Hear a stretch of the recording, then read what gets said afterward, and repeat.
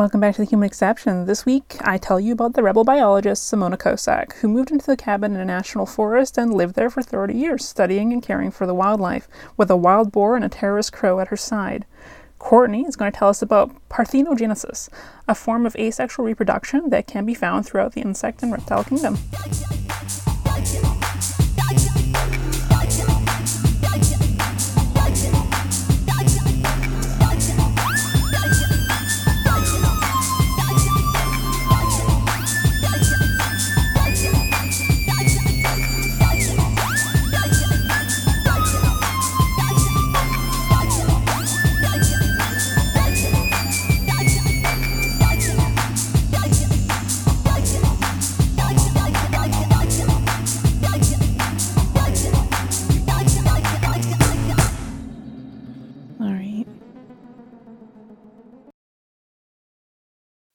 Welcome back to The Human Exception. Maybe. Possibly. Is that a question? Yeah, I guess so. It sounded very question-y, so... I was like, how do we start? How does this thing work again? Who wants to go first? It's easy, you or me? I don't know. I'm gonna roll for it. You went first last time. I can go first. Okay. They called her a witch because she chatted with animals and owned a terrorist crow, known for stealing gold and attacking bicyclists. A lynx slept in her bed, and she shared her roof with a tamed boar. That's amazing! I know, you're gonna love her, I'm telling you. Simona Kosak was a scientist, ecologist, and author of award-winning films, as well as an activist who fought to protect Europe's oldest forest. She was the great-granddaughter of Julius Kosak, the granddaughter of Wojciech Kosak, and daughter of Jerzy Kosak, three painters who loved both Polish landscapes and history. She was also a niece of Mira Pawlikowska-Janeczewska and the poet Magdalena Samozwanek, the writer. Simona was meant to be a son and the fourth Kosak, carrying easels and carrying on her famous surname. By the way, there's like a million Polish names and words that I'm going to horribly mispronounce, so I apologize to our Polish listeners. Instead, she spent more than 30 years in a wooden hut in the Jawica forest, without electricity or access to running water. Simona believed that life ought to be simple and close to nature. Living amongst animals, she found something that she never could have found among her fellow humans. Simona Kosak completed her degree in zoology in the Jagiellonian University in Krakow in 1970, with a specialization of psychology and animal ethology and animal behavior. Her dream was to settle down in the Bierstadt Mountains in the Hulski Valley, which was wild at the time. She was promised the position of a curator at a yet non-existent museum in a non-existent national park. As the matter was being constantly delayed, Simona and Myra of Bierstadt Mountains, which she'd spent most of her holidays for the last 10 years, abruptly changed directions, packed her suitcase, and after several hours of a train, got off in Jawica. It was the middle of winter, the 1st of February 1971, when she started a job at the Mammal Research Institute of the Polish Academy of Sciences. She moved into a guest room, and yet quietly still dreamed of Bierstadt. But one day, an acquaintance and later good friend, Barbara Eva Wismek, who was a Polish language scholar and wife of a national park and Palace Park forest ranger, said, "Simona, dear, Jawica will appeal to you. Perhaps the place is a bit haunted, but you're quite brave. You must go see this wonderful spot." Simona first saw Jawica in moonlight, Eva Wismek remembers.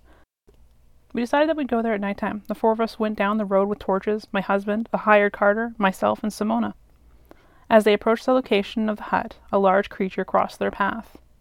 Simona, it was the first aurochs that I'd ever seen in my life. I'm not counting the ones in the zoo. Well, and this greeting right there in the entry of this forest, this monumental aurochs, the whiteness, the snow, the full moon, the whitest white everywhere, pretty. And the little hut hidden in the little clearing, all covered with snow, an abandoned house that no one had lived in for 2 years. In the middle room there were no floors. It was generally in ruins. And I looked at this house, all silvered by the moon as it was, romantic, and I said, "It's finished. It's here or nowhere else." And I have some pictures. Ooh. So, in the middle of this forest, there's this hut called Jawica. The next day, she showed up at the office of the director of Jawica National Park, as the forest lodge was located within its boundaries, and proceeded to request that it be assigned to her as staff housing. The director at the time, engineer Josef Budson, interrogatively eyed this slender girl who had this whim to commute 6 kilometers to work winter or summer of her own free will. He agreed, but noted that prominent photographer from Warsaw, Lech Wilczek was also making efforts to occupy Zhizhenets. On the 24th of March, 1971, on her own name day, Simona moved in, and about a fortnight later, her neighbor moved into the second part of the house. Before Simona went to live in Zhizhenets, the house had to be renovated. The employees of Yayovitsa National Park repaired the roof, changed the joists, got rid of the fungus, and said that it ought to suffice for at least 5 years, and it did. After the renovations, Simona started to arrange her part of Zhizhenets. She plastered the walls with wallpaper, washed the windows, placed the sofa and bench, and upholstered the armchairs that had been brought over from Kakao. She brought clocks, decorations, oil lamps, and furniture from Kosakavka, and she didn't care when Jacek Wismek said to her, "You won't make Kosakavka out of Zhizhenets." A large tile stove in the old style stood in the corner of Simona's room, and a large table was placed in the middle. It was her workshop study, where she worked by oil lamp. Her mother, Elizabeth Kosak, would bring books and furniture from Kosakavka when she came to visit.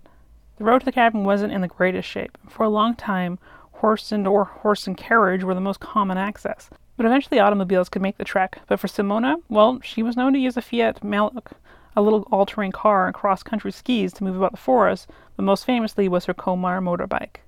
The roads of the forest were filled with mud and were regularly destroyed by vehicles carrying wood out of the forest. Her little Komar was the most reliable form of transportation.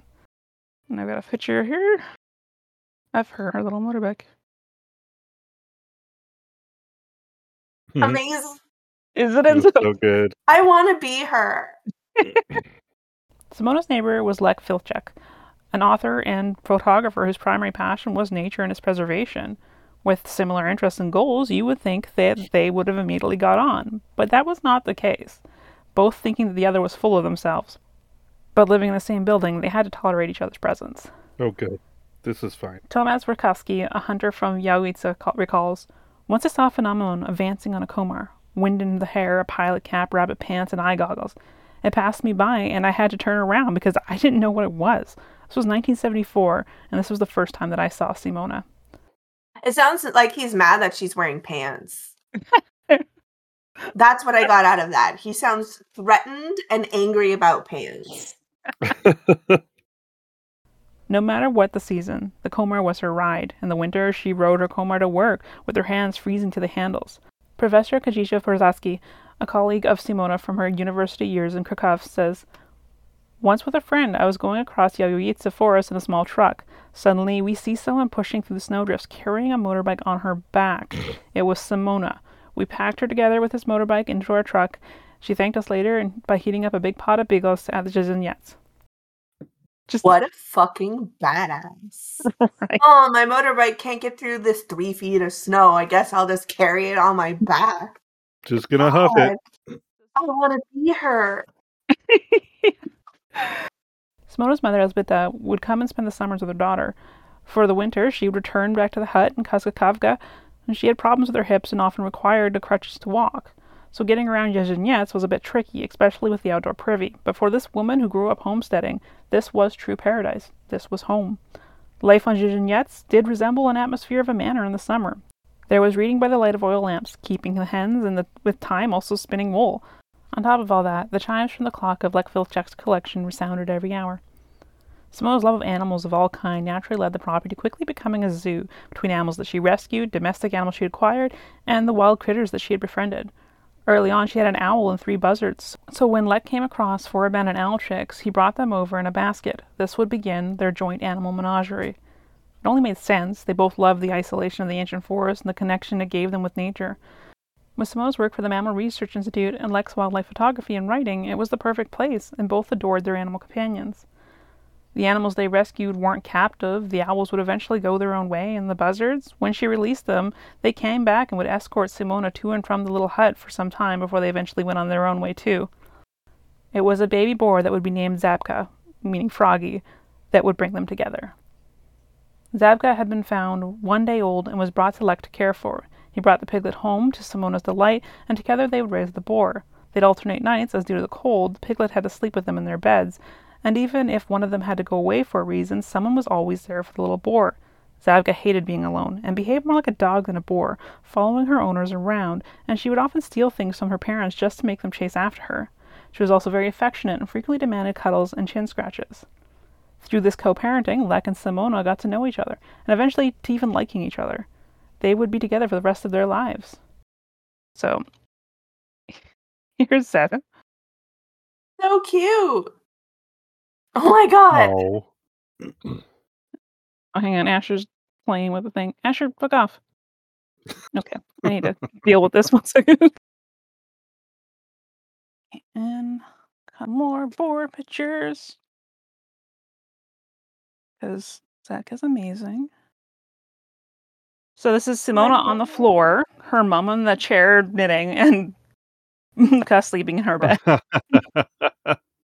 Aww. Like, I guess the best thing, your neighbor being a wildlife photographer is you get some amazing pics. I love it.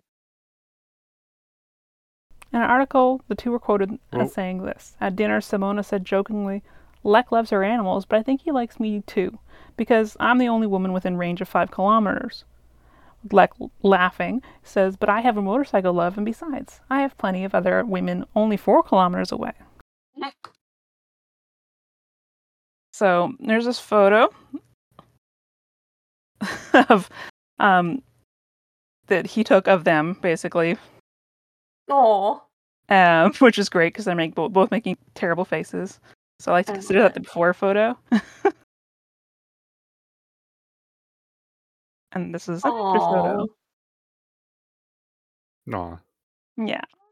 And their hairy love child, Zabka, grew into a massive boar. While I don't have the exact dimensions of Zabka, it's common for adult boars of her species to weigh between 130 to 220 pounds, with reports of boars that have reached over 400 pounds. Whoa. Yeah. That's a lot.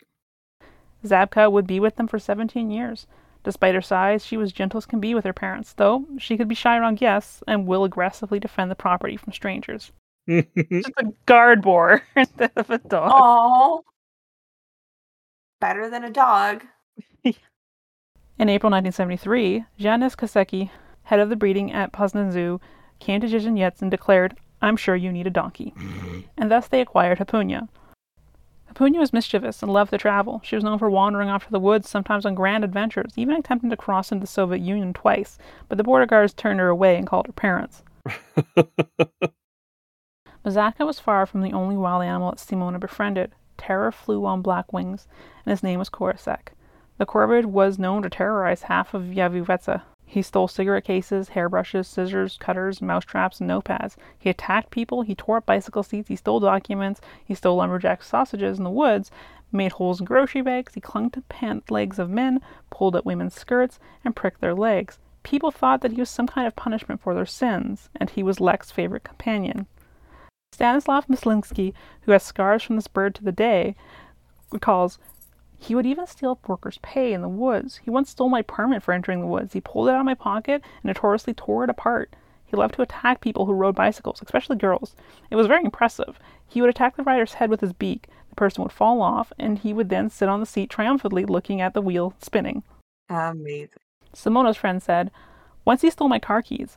And Lek said, oh, don't worry, he'll bring them back. And he took out a metal rod and scared the crow. He says, you son of a bitch, you took the keys of my friend? He and I said to Korosek that if he brought them back, he'd get an egg.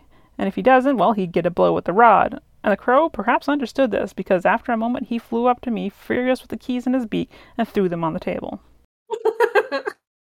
Bozena Veja recalls, once I was walking around the reserve without a permit, the guard saw me. He followed me to Zizhin and started to fill in line penalty. When he was handing the print to me, the crow appeared. He took the paper in his beak, flew up to the roof of Zizhin and with it tore it apart with his legs on top of the roof. I had such a laughing attack that I couldn't control myself. The guard didn't know what to do, and finally he just shrugged his shoulders at the whole thing. In another story, before I could even make it to the porch, Korosek the crow first pecks at my leg around my ankle and proceeds to steal a pen from my pocket. Fortunately, he is open to bribes and returns it in exchange for an egg. And finally, all the lumberjacks and sawmen in the area need to constantly keep an eye on the power saws. Otherwise, Korosek nicks the screws and spark plug boots and steals their lunches. In spite of all that, people like him. And it wasn't just the people that had to worry about Korosek's mischief. He also liked to harass the animals, with the exception of Zabka, who he was afraid of. He'd often ride around on Hapunya's back and heckle the chickens, but while devious and almost malicious with outsiders, Korosek loved his parents. When Simona would ride her motorcycle, he would sit on her head or the back seat, making sure she got to her destination safely. So not sure the motorcycle, but I got him riding on like the splash guard on Lex bicycle. For the locals of Yayugetsa, it was a common sight to see Lek walking around down Main Street and Korsak flying overhead, frequently flying down low, landing on Lek's shoulder and cuddling up against his face. In the forest, though, Korsak isn't the only one to follow Lek, with Zabka and Hapunya regularly at his side. And here he is reading a magazine with his dad. That's amazing. I love it. Simona had hand-raised a pack of deer that would go on to live in the woods. Simona recalls, "One day the pack of my deer manifested signs of fright and did not want to go out into the forest field to graze, and I started to approach the young forest because this was the direction in which the deer started, their ears raised and their hair standing up on their buttocks. Apparently something very threatening had to be out there in the young forest. I crossed about half of this open space and stopped because I heard a choir of terrified barking behind me. So I turned around and what did I see? 5 of my deer stood up on their stiffly straightened legs, looking at me and calling with this bark, 'Don't go there, don't go there, there's death over there.' I must admit I was dumbstruck. And finally I did go, and what did I find? Turned out that there were fresh traces of a lynx that had crossed the young forest. I went in deeper and found lynx feces, and it was indeed warm because I touched it. And what did that mean? It meant the carnivore had entered the farm, and the deer had noticed them, then ran, and they were scared. And what did they see then? They saw their mother going unto her death, completely unaware. She had to be warned, and for me, I honestly admit that this day was a breakthrough. I crossed the border that divides the human world from that of the animals. If there was a glass that divided us from humans, a wall impossible to knock down, then the animals would not care about me. We are deer, she is human, what do we care for her? If they did warn me, it meant one thing, and one thing only, they saw me as a member of their pack. We don't want you to get hurt. I honestly admit, I relived this event for many days, and in fact today, when I think about it, there's still this sense of warmth around my heart. It proves how one can befriend the world of wild animals." Baby deer. The Disney princess. Yeah. She's the Disney princess we all wanted to be growing up. Only badasser. Oh, kissing the baby. And then just like once grow up, I just follow her around the forest. Oh. With time, more animals appeared in Simona's den by the house. A doe who approached the window and ate sugar, a black stork for whom Simona created a nest in a chest in her room, a dachshund, and a female lynx that slept in the same bed with Simona, as well as peacocks. Zhizhinyats quickly became an experimental laboratory, which Simona consequently then expanded as a zoo psychologist with a hospital and a waiting room for sick animals. Here she healed, hugged, and observed the animal lot together with Vilcek, who photographed them. Here, as a mother, she raised moose twins, Pepsi and Cola, washed the neck of the black stork, took the female rat Canalia up into her sleeve as the animal panicked in open spaces. She let the befriended doe give birth on the patio, took in lambs and their mother, kept and observed rats Alpha and Omega, and kept crickets in a glass container. It was here that she checked on the weather and by observing the bats in the basement. The menagerie grew with each year. You don't need the Weather Channel, you just can check the bats in the basement. Probably more accurate. Just some pictures from around the property. Just like hanging out with your donkey, dog, and deer. Eagle. Oh, and they had an owl? Yeah, she had there was one owl, and she also had raised 4 ducks at one point too. Wow. In winter of 1993, Simona commenced her battle for saving the lynxes and wolves of Yayugetsa. In an article from Eurostyle magazine, Alina Niecka wrote, for example, that a group of young workers from the mammal research plant of the Pan-Polish Academy of Science came up with the idea of telemetric studies. A wild animal is given a collar with a radio transmitter so that it could pass out information as it walks about the woods. But the carnivore must be caught first. It was revealed that the researchers set up traps for the wolves and lynxes, which are prohibited by Polish law. Simona came across 2 metal jaw traps, so she took them with her and refused to give them back. She was accused by the scientists of stealing the research apparatus. The matter was investigated by the regional prosecution of Hajnavka and the Second Crime Section of the Regional Court in Bielsko-Poletsky. During a hearing conducted by the prosecution in response to the question of what kind of threat such research apparatuses had to Yayugetsa, Simona answered, "In my opinion, it was a lethal threat, not only to the animals, but also to the guards. Each animal that falls into this trap is potentially condemned to die if the wound of the paw is heavy. With a population that numbers in 12 specimens, and including poaching and chance deaths of wild animals, it is a lethal threat to the continuity of the lowland lynx type, whose genetic scope is unique across all of Europe. Because there are no more lowland lynxes in Europe, it is a disgrace to the world of science for us to contribute to this. And here's a picture of a lynx. Aww. Mm-hmm. I always want to pet them. So fluffy and cute. They are not kitty cats, though. I mean, they're cats, but like they're not tame. No. But the urge. My file is too powerful. Well, fuck you. What? Oh, my file is too powerful. One of the pictures I tried to share. Oh. Just You said something about a wolf, and I was like, what about wolves? Oh, there is a wolf there. She's Yeah, that's why I was confused. I was like, what? Oh, Yeah. Aw. Super cute. I'm so happy about this, but also I know this isn't gonna have the ending I want where they live forever, so I'm getting sad already. Every Christmas Eve, Simona and Lek would decorate a spruce tree that grew outside the clearing in front of their house. They adorned the branches with everything that birds and wild animals were fond of: rowan berries, lard, apples, and dried fruit. They also set out a pile of hay for the deer that passed the Zizignettes as they ventured deeper into the primeval forest. At the table, a now giant Zabka receives, while standing on her hind paws like a dog, a loaf of bread, acorns, apples, and all in a basket decorated with pine branches. Punya receives a couple pounds more of apples and lots of carrots and oats, as much as she can eat. There are 2 mice for the owl, and Korosek the crow receives eggs with mayonnaise and a tap on his head so it doesn't get too big. Simona would spend the rest of her life here, and her commitments to conservation and the understanding of wildlife received numerous recognitions over the years. In 1980, the Scientific Council of the Forest Research Institute awarded Simona with a doctoral degree in forest sciences on the basis of her doctoral dissertation, Research on the Trophic Situation of Roe Deer in the Habitat of Fresh Mixed Coniferous Forest in Yawetsa.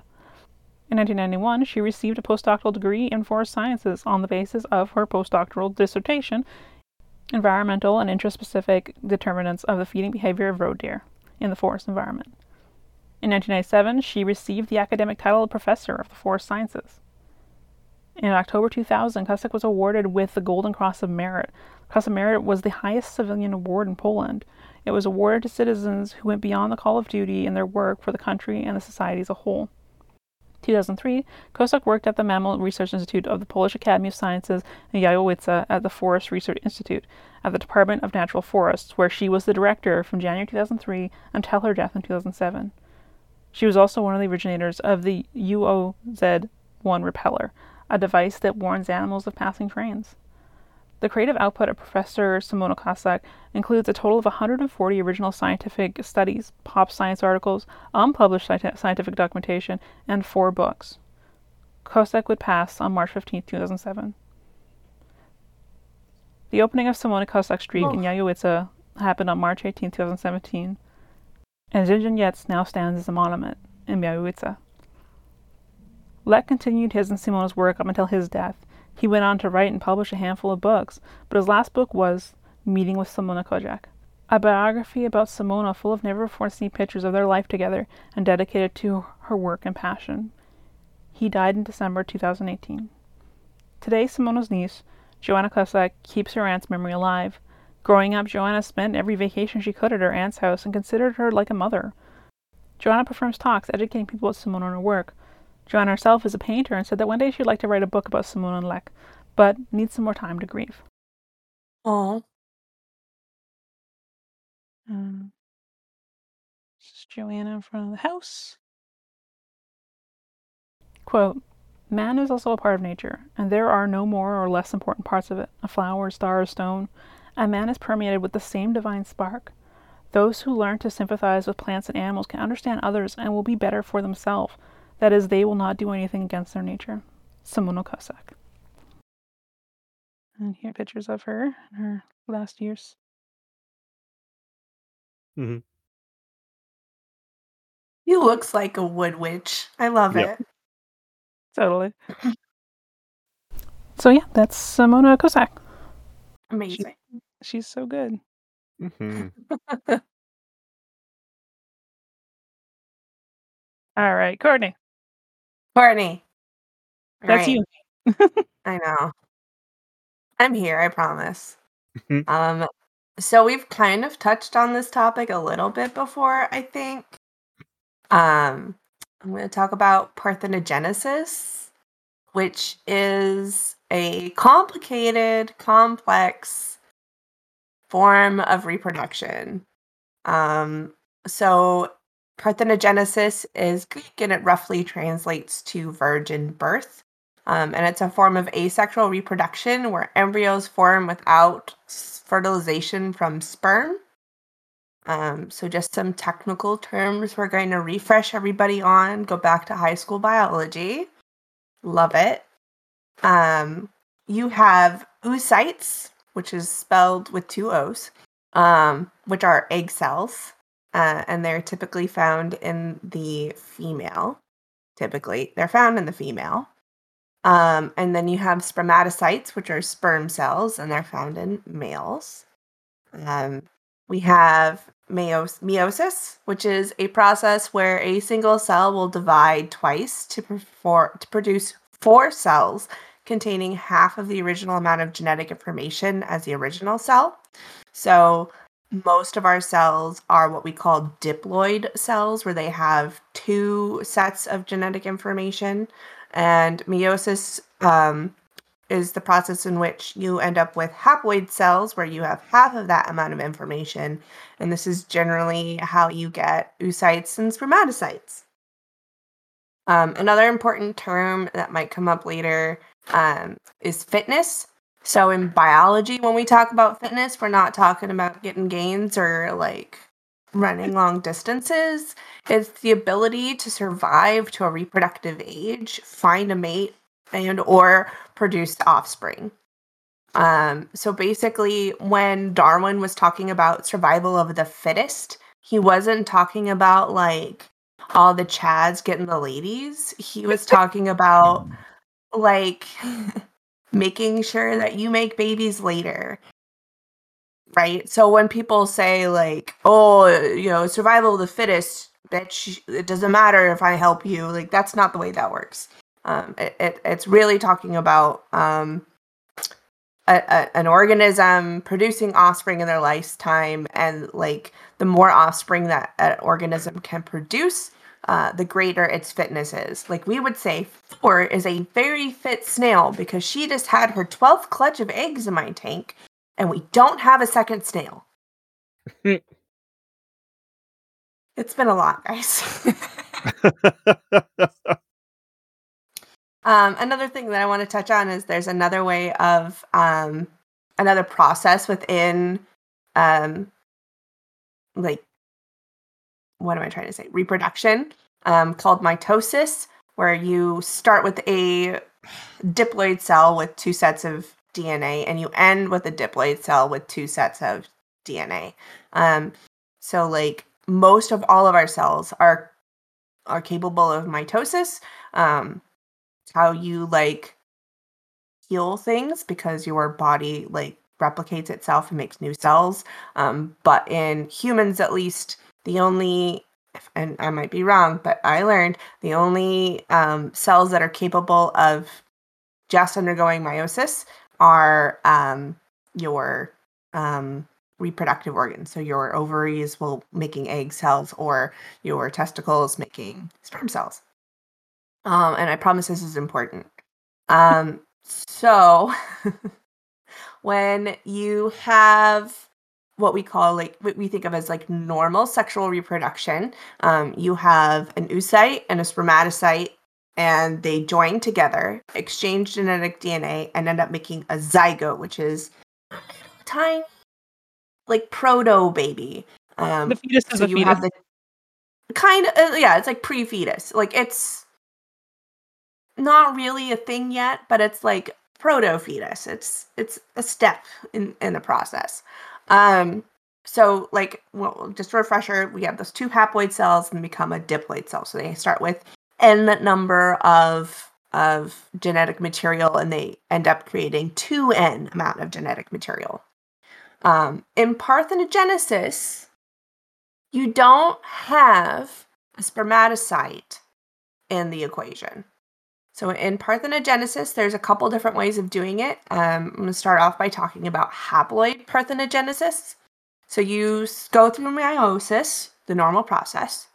You have a oocyte with n number of cells, and then that oocyte does something different, and it starts to replicate itself, and you end up with a haploid zygote. So you end up with a proto-fetus with half in the number of genetic material as normal, which then develops into a haploid individual. So when you have an animal or an organism that goes through haploid parthenogenesis, it ends up with half of the amount of genetic material that you would expect, but still functions. Is it essentially like a clone then? Yeah, kind of. So it's a clone if the original parent has a haploid amount of genetic material, but if your mom, the original, probably didn't have a haploid because most things reproduce through sexual reproduction, so most things are diploid. But yeah, basically it's just cloning itself. And we'll get into genetic bits later. I'm just going to go over the process first. There is also diploid parthenogenesis. And there's two different types there. There's automixis, where the oocyte will fuse with another oocyte. And so you end up with a diploid zygote, which would be what we would expect. And then it evolves into a diploid individual. Or sometimes the chromosomes will just replicate within the oocyte, and so you still end up with another diploid individual, which is abnormal. That's not how we are taught that reproduction works, right? There's also apomixis, which means without mixing, where you just have a female egg cell with two sets of genetic material that replicates itself into becoming, goes through the process, ends up with a diploid zygote, and then you end up with another diploid individual. So generally, all of these animals that use parthenogenesis as a means of reproduction are female. You have to be, right? You have to be a female to make eggs. That's scientifically. We're not going to get into gender constructs because that's a human thing, and also sex and gender are very complicated. We're not getting into that today. That's its own whole ass episode. And I'm going to get into sexual determination a little bit with these because these are generally called virgin births and seen as a feminist something. People are oh, look, see, we don't need men. Technically, we don't really with science and stuff. We could probably make it work without them at this point. And sexual reproduction with a male counterpart is wasteful. Think about it. You have a whole gender that doesn't, within the scientific context, and I like men, and I think men are wonderful. Nathan, you're wonderful. Yay. But when you think about it from a survival standpoint and a scientific standpoint, you have a whole gender that cannot reproduce, generally does not contribute to the furthering of the species or reproduction beyond donating some cells, and are a lot of they're taking up resources and land, and that's a lot of waste if you think about it. Whereas if you have a species that only has members that can reproduce, in the case of these parthenogenic species, that makes more sense from a resource conservation standpoint, right? Yeah, and in the sense of if for whatever there is a mutation or something on the male side, then they're extra useless. If they can't You heard it here, provide, folks. Men are extra useless. right? Well, if they can't provide the genetic material that they need for reproduction, right? Right. Like, Um, I think I was reading somewhere.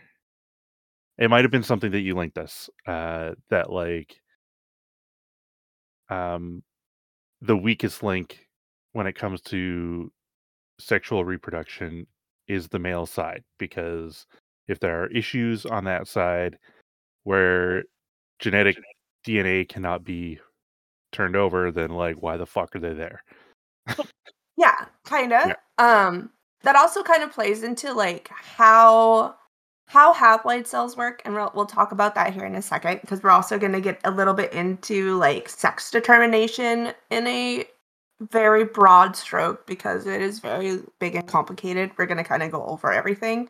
But yeah, like the upside, we'll give this side because I was thinking about this and it got kind of lost. So the upside to having a counterpart like that, though, that can contribute genetic material to your offspring is that you have a wider array of genetic material in your offspring, right? So, like, you have a greater chance of diversification and mutations. And mutations can be beneficial. That's like how we get things like giraffes, right? Like giraffes, from what I understand, are like derived from short-necked cloven hoof animals. But as time went on and it became beneficial for them to have a longer neck, the animals that had longer necks and were taller that could reach those like leaves high up gave birth to children with longer necks. Like that's how evolution works, right? So if you are only cloning yourself all the time, you don't really have that chance or as much of a chance of evolving those different Yeah. traits. It's Right? like the bananas. There's Right. bananas that was all genetically identical, then they got completely destroyed because of a disease because none of them had anything to defend against it. Right.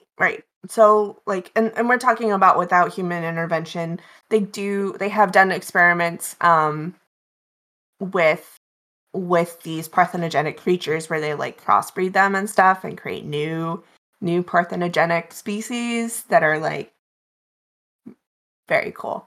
I'll link that article. It's called When Pseudosex is Better Than the Real Thing, which is a fantastic title. And it's pretty great. And it goes over a lot of what we were talking about here. So when we're talking about male versus female and sex determination in a scientific sense, when we're in school, we learn about humans, and humans use XY sex determination. However, not all animals use that. Most mammals do. Most mammals use XX and XY. And for a refresher, or if you didn't know, females in humans typically have 2 X chromosomes when we're talking about sex assigned at birth. There are mutations that you can have. You can be what's called like super female, where you have multiple X chromosomes, or you have multiple X chromosome and a Y chromosome. But we're not getting into that today because it's complicated. And like I said, is its own whole thing. So when we're talking about XX and XY chromosomes, the male haploid cell, so when the sperm are divided or created, they have either an X chromosome or a Y chromosome, where if we're talking about eggs, human eggs only have X chromosomes, right? Because you're XX. So when they two come together, only the male or only the spermatocyte will determine what the sex of the offspring is. So, like, in history for humans, with all of these men being mad at their wives when they kept having girls all the time, it was really the man's problem which is also kind of like granted they don't know that, but like it's also like another great argument for why we should trace things matrilinearly and not patrilinearly, because you always know who the mother is, and the mother can't really determine things like if you want to have a boy or a girl. But we do things through the man, it doesn't really make sense. Anyway. Fruit flies also use the XY chromosomes, but they have the sexual differentiation that occurs after fertilization. I'm not exactly sure how that works. Please, refer to a bug scientist for that, because I couldn't really understand. And I would also like to say that this is not the only way that humans and other organisms can express sexual determination. And fuck turfs. Gender is a construct. It's a spectrum, and intersex bodies are valid and beautiful. And that's all I want to say on that right now. There are also XX and XO sex chromosomes, where it's a variant of the XY system where females have 2 X chromosomes, but males have only 1 sex chromosome, and the second one just has no sex determinator in the genetic material whatsoever. And sex is determined by the amount of genes that are expressed. And it's mostly observed in insects, although there are some mammals like rodents that have a similar system where both sexes lack a second sex chromosome, and it's really complicated and wild and not widely understood. So please refer to a insect professional or a mammal a rodentologist for more information. There's also a system where they use Z and W or Z and W sex determination, where females have a ZW chromosome and males have 2 Zs. This is how chickens determine gender, sex. And not all of them depend on that W chromosome to decide whether or not, to figure out how things work. Some butterflies express their sex chromosomes as ZW, but the females are Z solo or 2 Zs with a W. It's complicated, and shit is wild, and nature is chaos. If you're not confused by now, you're not paying attention. Also, that should make you confused, because I'm confused sometimes. I just love classic right belief that sex is binary and that's it. It's not, and we learned not true. It's definitely something I learned in high school biology, that there are different ways of sexual expression within even the very quote unquote simple XXY system that humans use. I was talking about super males or super females. There's all these different kinds of ways that things can go wrong. It's a miracle that anyone is born, honestly. It's so random. It is so random, and none of it makes sense, and sometimes it just kind of works.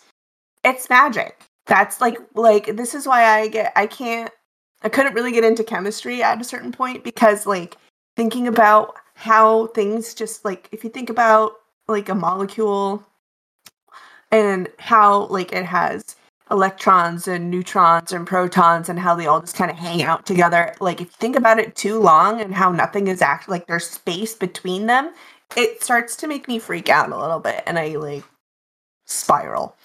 So we're not going to think about it.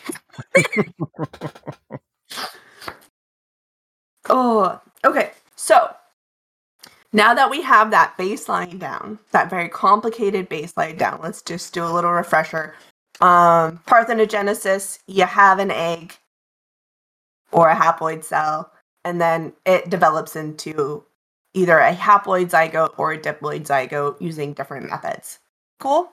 Cool. Mm-hmm. Any questions before I go on? None that I would know the answer, that I would understand. Okay, cool. If you have any, like, pipe up, because, like, I know this is weird and complicated. We're gonna get into, like, stuff that's a little bit more, like, less, ethereal and, like, made up. Because, like, this is all made up, right? Like, we've assigned these names and letters and things to these tiny things that don't exist, but do exist. Now we're gonna talk a little bit more about, like, the two different kinds of parthenogenesis that I want to talk about, and then some real world stuff. So the first one I'm going to talk about is called, and I don't speak Greek, Erhenotuki. We need to stick with Latin, guys. This is Greek for birth of a male person. This kind of parthenogenesis is typically found in insects, especially in bees, and this is where a haploid male is produced from an unfertilized egg. So bees use this method of reproduction to create drone bees, male bees, that can then mate with a queen to create diploid workers and future queens. That's how. So when I was little, I always used to wonder, like, how, like, if the queen was the most important and she, like, goes off and starts her own hive by herself, how did they make more worker bees? Because we know that drones exist, but, like, where did the drones come from, right? Well, she lays them herself. Sometimes they probably come from another hive, but, like, she lays them herself and then will start her own hive that way. And how wild is that?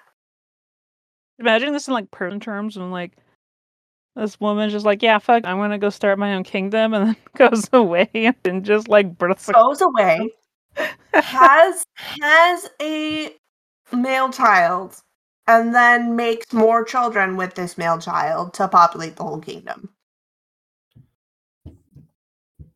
So, like a whole work. Right? She will also lay haploid or unfertilized eggs that can develop into haploid females for different workers, but then we'll also have, like, diploid workers. Wild. Yeah. My brain is starting to melt.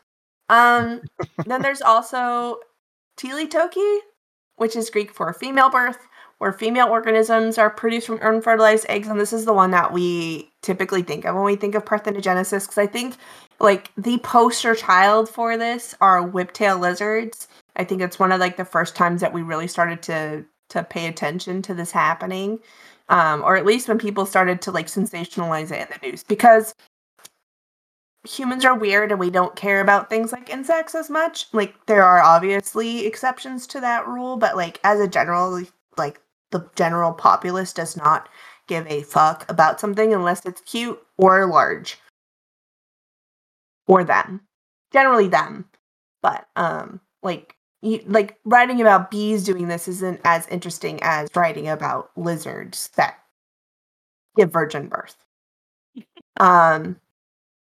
So this is very, like, Teletoki is very common in invertebrates, but it's also found in some vertebrates, like those whiptail lizards that we were talking about. And so that's when the automixis occurs a lot of the time, so that you end up with some diploid cells or diploid zygotes, and that's the one where it's mixing genetic material between. It either replicates itself or it mixes with another egg cell. And so you get some kind of recombination of DNA, which is important, like we were talking about, for fitness and survival in general. But it doesn't occur as often as in sexual reproduction. And but it also kind of helps with inbreeding depression, where you have a population that isn't as fit as it could be because of inbreeding. Inbreeding is definitely a problem that we think of a lot when we think of, like, small populations of animals or people. And and the issues that kind of rise from that, because you can end up with mutations that will actually make you less fit or less able to reproduce. Like, it could mean that, you aren't able to process something properly without, like diabetes, let's say, for example. And I'm not saying that people with diabetes shouldn't be reproducing. I'm talking about, like, in the wild, without the advances that we have, if you had something like diabetes or hemophilia, like, you would be less likely to be able to make it to adulthood and reproduce because of those diseases that you have. And so like, those sorts of things, and not that those are caused by inbreeding. But yeah, things like that, mutations that happen. Yeah, giving Um, birth kind of increases odds of genetic defects or yeah, mutations yeah, in a bad way. yeah.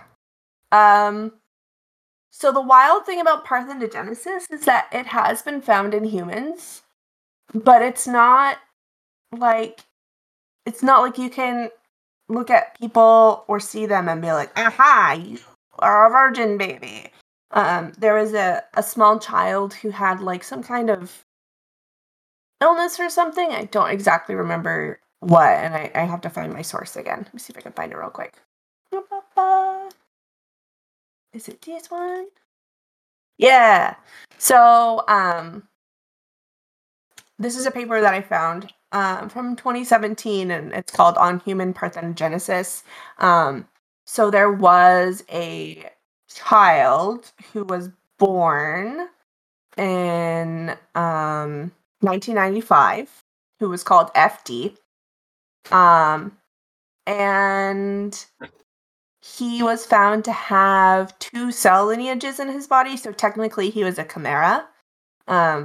So he had 1 cell lineage that appeared to come from normal fertilization, where you have a haploid sperm and a haploid oocyte, and they make more little diploid cells. But they also had a second set of genetic lineage that was from a spontaneously activated oocyte, which duplicated its genetic material.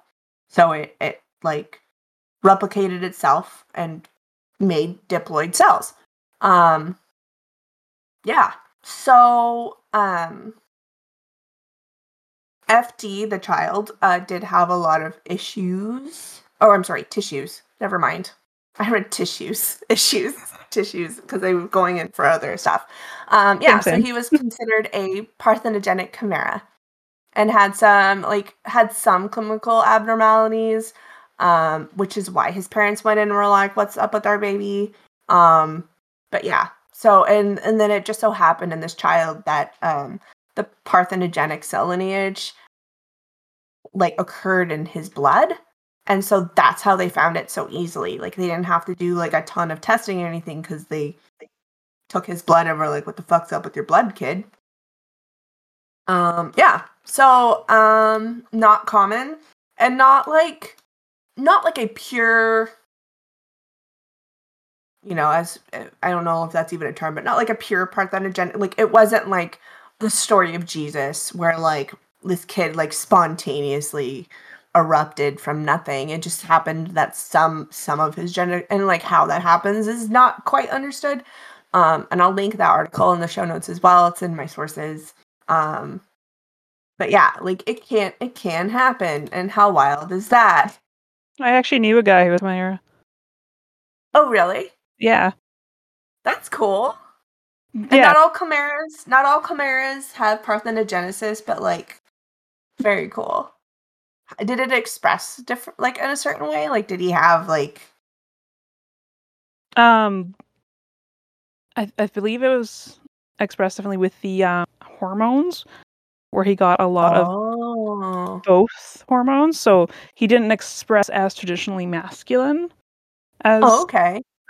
a male with a lot of testosterone would. So yeah, like, other Interesting. than that, there wasn't a huge difference. It was just the hormones, and I think he had to take some supplementary hormones to just kind of balance his life out. Oh, that's so interesting.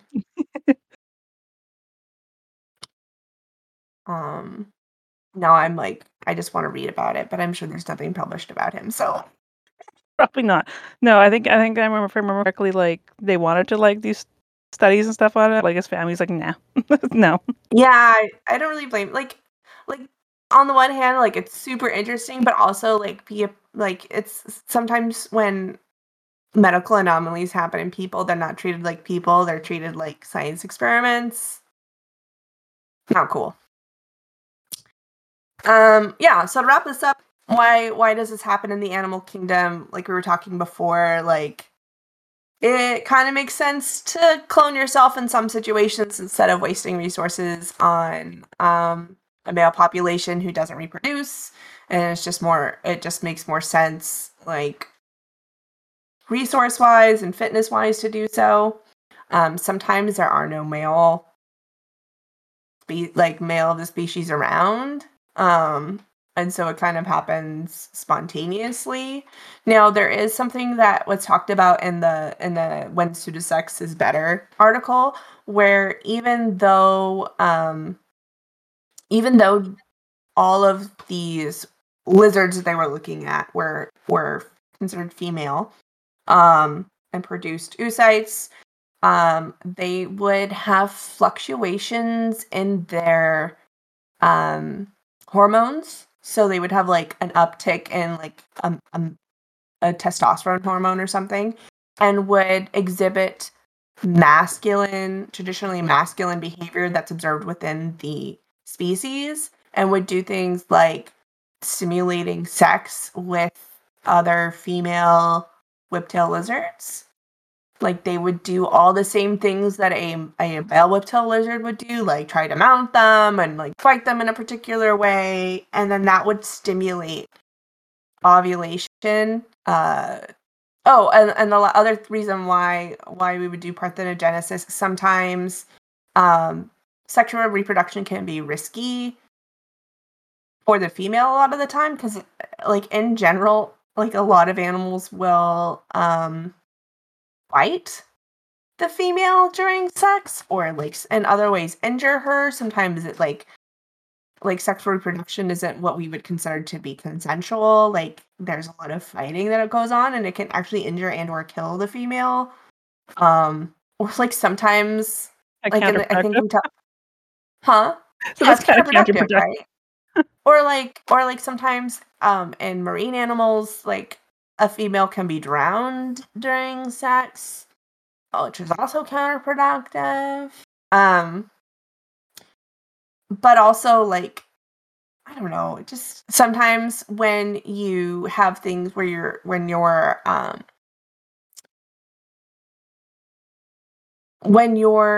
having sexual reproduction, it can cause mutations that are not beneficial, or you can have DNA breakage that happens, and that's not great, and that can happen during stressful conditions. So like sometimes this kind of quote unquote cloning is better. So, yeah, and that's parthenogenesis. Hopefully your brain isn't soup now, but mine is. So like with species that are capable of parthenogenesis, says will they still do it when there still are males available? Well, like we talked about bees. Yeah. Bees do. But I think it depends on the animal. Like some of the lizard species that do this, and I'm talking about them because again, they're like the poster child for parthenogenesis. There are no males. Interesting. So, yeah. It kind of depends. But yeah, like some animals do it because it's like convenient at the time, or like there aren't males around, but some animals, like that's the only way that they reproduce. So Wild. Nature is wild. Science is wild. nature is wild, nothing makes sense, everything's made up. Don't press on your table too hard, your hand will go through. It's good times. Sounds good. And that's it for this week. Next time, Nathan's going to talk us through the Clinton body count. This conspiracy theory that alleges that the Clintons have done away with many political rivals and perhaps more. As always, links, pictures, and additional information can be found on our website at thehumanexception.com. To keep up with all things exceptional, be sure to follow us on Twitter, Facebook, or Instagram at thehumanexception. Have a story you want us to cover, want to tell us that we're wrong, or you just want to say hi? You can email us at thehumanexception@gmail.com. And to get in on the fun, come join us on our Discord server. The link can be found on our contact page. Keep on being exceptional, my humans, and have a wonderful weekend.